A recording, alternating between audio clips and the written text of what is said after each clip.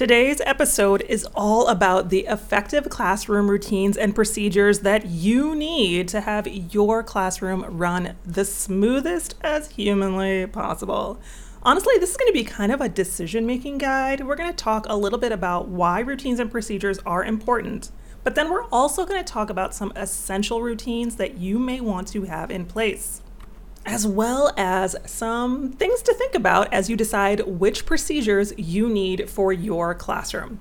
Welcome to the Noodle Nook Podcast, a podcast for teachers where we break down the best tips, tricks, and tools to help educators teaching students with complex access needs and significant disabilities, including autism. I'm Io, your host, and I help teachers create the classroom of their dreams with practical strategies and actionable steps that won't leave you feeling overwhelmed. First up, let's talk about this. What are routines and procedures? Other than like the winning word in a teacher bingo card, routines and procedures are the glue. They are the glue that will hold your sanity together, I swear. You know, routines are more about the regularness of activities within the classroom, whereas procedures are really the specific steps of a process or guidelines that you want students to follow as they're completing a task or executing something in the classroom. So routines and procedures are a little bit different, even though we always kind of clump them together as great routines and procedures. But there's a reason why, and it's because having good routines and having in place procedures, they're a lifesaver, right? They are the key to your classroom management. And when you have good classroom management, it changes everything. I can't even, there's no way to overstate how important having effective classroom routines and procedures are for you to be successful in the classroom. So here are some of the benefits. I just want to review them in case you're like, routines and procedures, maybe I don't need them. Here is the truth. If you are a teacher and you are using routines and procedures, you are targeting your own time management. Because let's face it, y'all, there are a lot of things to do and a lot of students to do them with. So when you take the time to establish really clear routines, really clear procedures, it means that you've set the expectation and the sequence for the activities that you're doing in the classroom.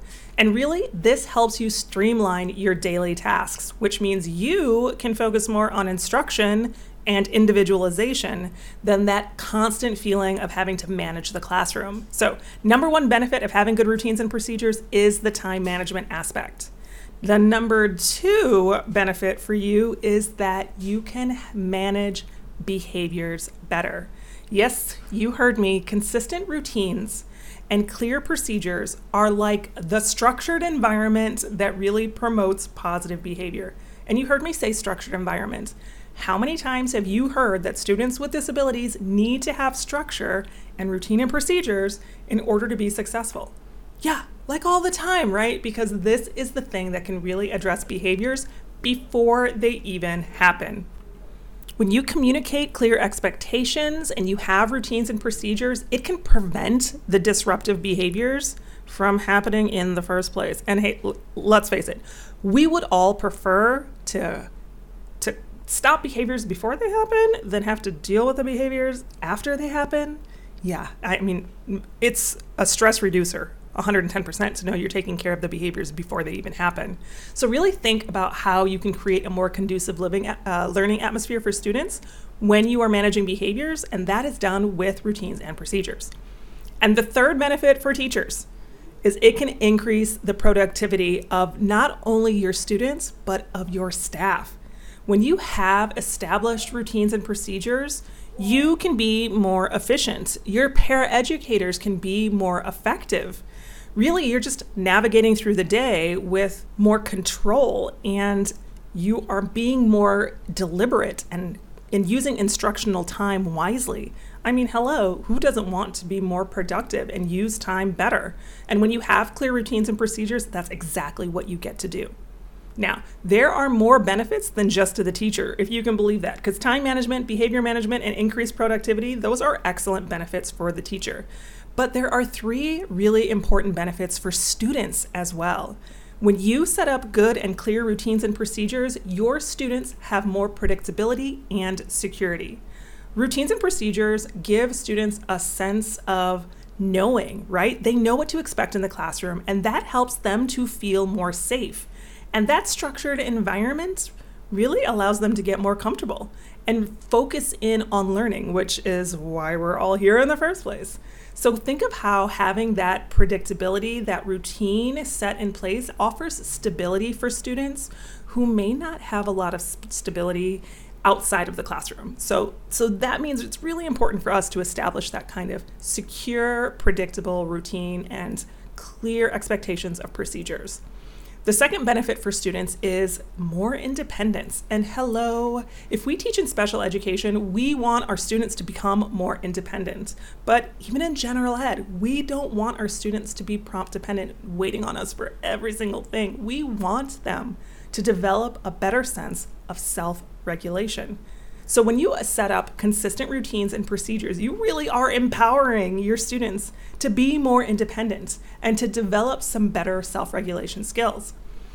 They get better at managing their time and organizing the materials and navigating through their daily activity because they have the structure that is essential for them to do that in.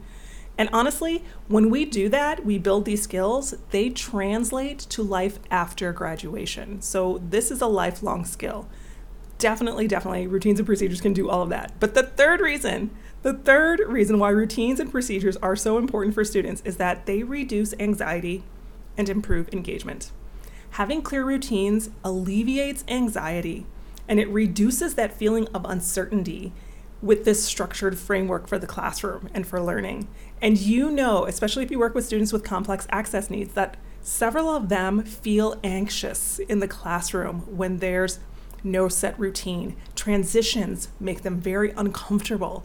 And we can help to alleviate that when we keep a consistent routine and we have set procedures. And honestly, having those things engages them in the learning process more because their mental load is lightened. Their brain is free to really engage in learning more because they're not so anxious and worried.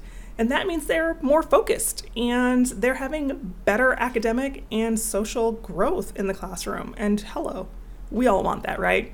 So we've established that routines and procedures are important. There are benefits to the teachers, there are benefits to the students.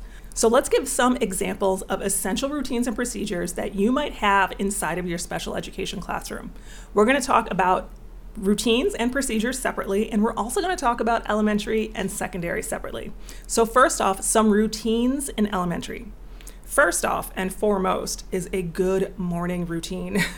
Students are coming in, it can be really chaotic, it can get out of control really, really fast. Having a rock solid morning routine, wow, it can set a positive tone for the entire day.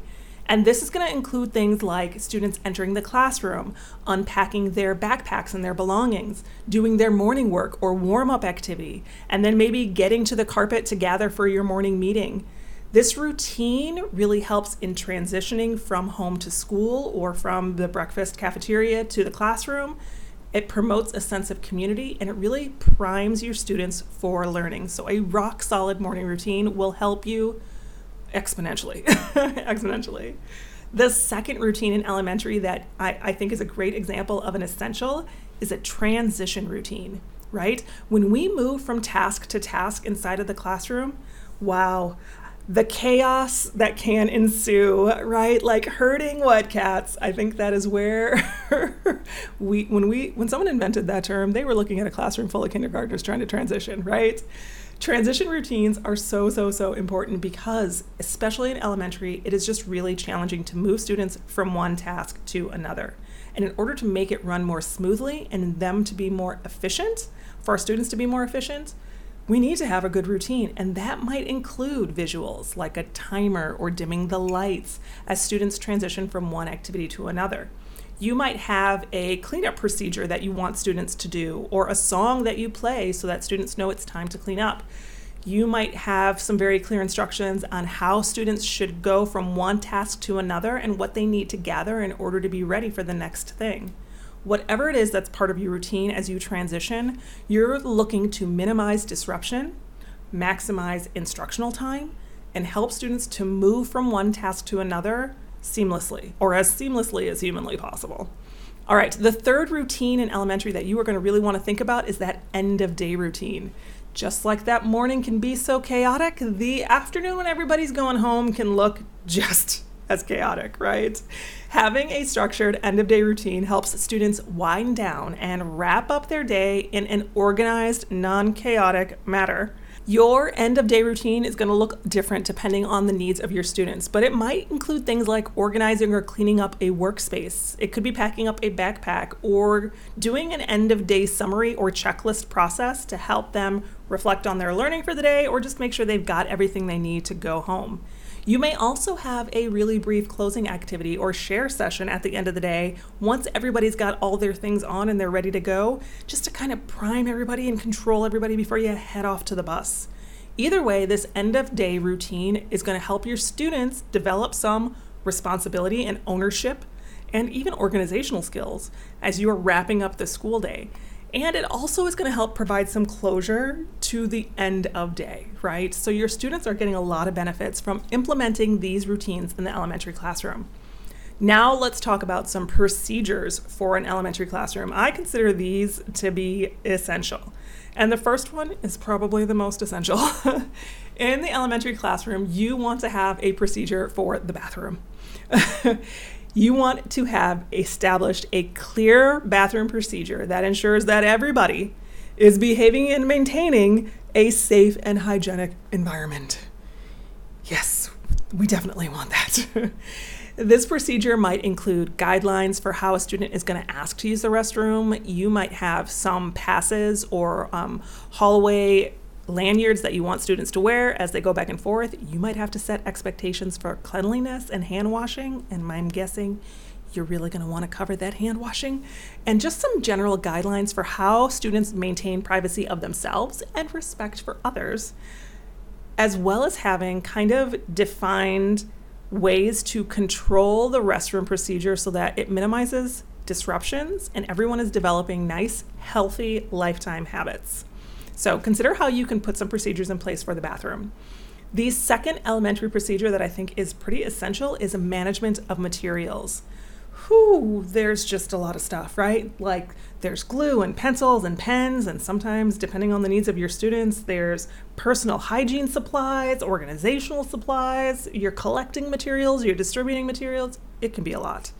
So if you are trying to get some material management procedures in place, you might establish a system that sets a very clear expectation for how you're going to handle and store supplies and how students get access to those materials. And you might also need some procedures on how you manage things when they get broken. Like if someone rips a book in the classroom library, do you have a procedure for how a student turns it into the library hospital so that the book can get all better? When you're implementing management of your materials, you're really promoting accountability for your students and helping them to become more independent as well. So how are you going to handle the materials?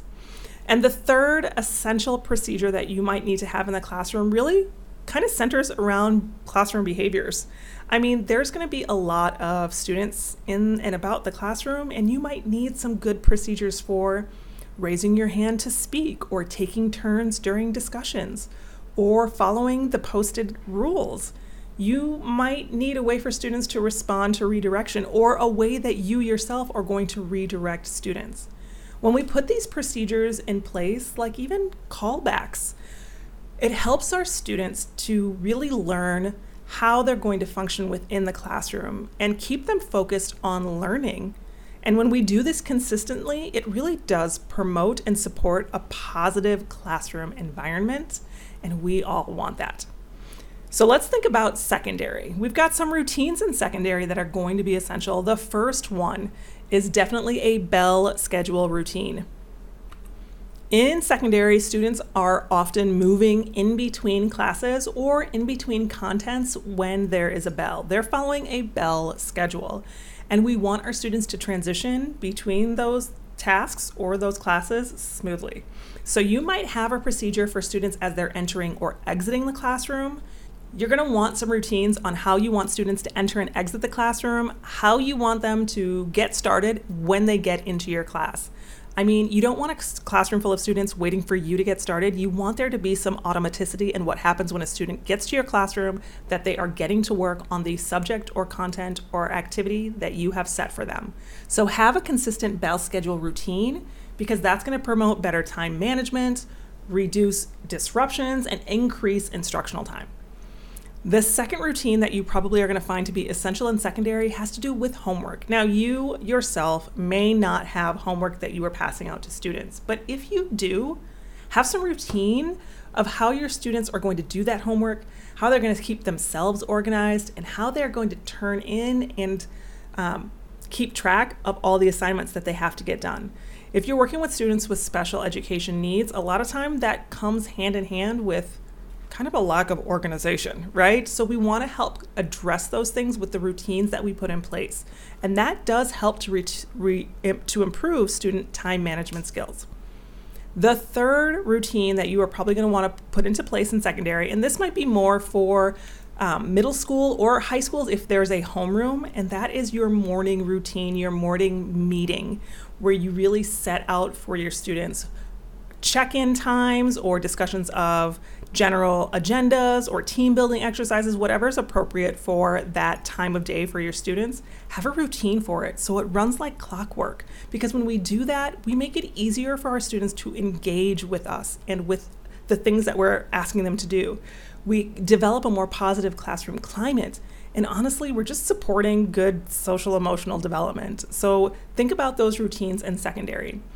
And finally, the procedures for secondary that you may want to consider. Number one is obviously your classroom expectations and procedures, right? What are the behavioral norms and rules that you want your students to follow? Now, we aren't talking about lining up in the hallway, but you might have some really well-defined classroom expectations and procedures that you want students to follow in terms of promoting more responsible behavior and supporting a classroom culture that's positive and inclusive. So what kind of classroom expectations do you have, and how can you put procedures in place so your students understand what that looks like and are following those established behavioral norms? The second one is an assessment procedure. You're going to be taking a lot of tests at secondary, kind of more frequently than we do in elementary, and you want some clear procedures. Are students allowed to use study guides? Are they allowed to speak? When they're done with their assessment, what are they supposed to do? Do you offer a rubric so a student can self-reflect? How are students submitting those assessments? Just all of the pieces that go along with assessments. You want to promote a procedure so that there's less anxiety surrounding test time and tests with students. And the third procedure you're really going to want to put into place is some procedure for technology. Let's face it, all of our students have cell phones, every single one. And so you may have to put some procedure or routine into place so that your students are responsible with their technology when they're inside of your classroom. Really having a well-defined technology use procedure promotes responsibility and safe tech use inside of the classroom while minimizing distractions and really pushing the learning objectives. So think about how you're going to put those technology procedures into place. Now, here comes the juicy part. How do you decide which procedures you need for your classroom? There are so many routines and procedures that you can put into place in your classroom, but here's a couple of things to consider as you get started. Number one is to identify essential classroom activities, like the key activities that you have happening in your classroom on a regular basis, on a daily basis. When you identify those things, start to work out some routines as your students are entering into those activities or exiting or transitioning. Maybe you want to have some routines and procedures in place for group work or independent work or task boxes or materials management or dismissals. The things that you're doing on the regular, start there. The second way to decide what procedures and routines you want to establish right away is to prioritize safety and management. Yeah, if you are ever at a moment in your classroom where you're like, oh my gosh, it's too much right now, that's when you want to put a procedure or routine into place. And this is no more true than during emergency situations. Like that first fire drill of the year tells you if you have put routines and procedures in place or not. And I am speaking as a teacher who may or may not have lost a student during a fire drill on occasion in her teaching career. I mean his or her, not me. It's not me necessarily. Somebody, let me move on. Prioritize the safety and management of students when you're in especially transitioning or emergency situations. Again, if you look up at any point during your day and you're like, it is too much right now, you need a routine or procedure for whatever is happening at that moment. And the third way to decide on which procedures or routines you need to put into place is to reflect on previous challenges. Yeah. If you ever go home one day and you're like, what happened today? And you need a tub of Ben & Jerry's, that's when the reflection really kicks in, right? Think about where there's miscommunication or confusion or excessive disruptions. And that might be the place and space where you need to put in some routines and procedures so you can prevent that kind of thing from happening again. Another place where you might decide, and this is number 4, that you need some routines and procedures is when it involves students and their decision making. We're all managing students with a lot of different personalities in the classroom, and maybe our students need support in order to know what is urgent and what is not, or what is interrupt the teacher and what is not. So your students and their needs might dictate what routines and procedures you find necessary so that you can really promote them making better decisions and taking ownership of themselves and their learning. Some other routines and procedures you might want to consider are those that are based on your classroom setup and logistics. Like if you are in a teeny tiny room or in a room with a lot of materials, you might have to put in routines and procedures that are taking the physical space into account. You know, if you have learning stations or group work areas that are separate and you're using a station rotation model, you are going to need a procedure for transitioning. So really consider what your classroom setup needs in terms of logistics of setting up routines and procedures. The next way that you can really prioritize which routines and procedures you need to do is to seek help from your colleagues. If you are a new teacher, ask a vet teacher which routines and procedures they think are most important. You would be surprised what they might say. Now, a lot of this can feel overwhelming, but I'm just going to give you this last piece of information. Start with just a few key procedures, just a few, and introduce them gradually with some very direct and explicit instruction to students that includes modeling so they can understand and follow it effectively. And then sit back and evaluate and adjust as needed. So reflect on what's working and what's not, and make adjustments based on that. When you go through that process of refining or adding procedures based on the evolving needs that arise throughout the year, you are going to be better served for it. All right, so before we wrap up, I just want to invite you to join the tens of thousands of other teachers just like you who are getting valuable tips and insights right into their inbox by subscribing to the Noodle Nook newsletter at noodlenook.net/inbox. You'll stay in the loop and keep those teaching gears turning, all for the better, I promise. All right, y'all. If you enjoyed this episode and don't want to miss out on any more great content, make sure you hit that subscribe button. Otherwise, thank you for tuning in to the Noodle Nook, a podcast for teachers just like you. We need all the great teachers we can get. So this is Io here reminding you to stay strong and teach on.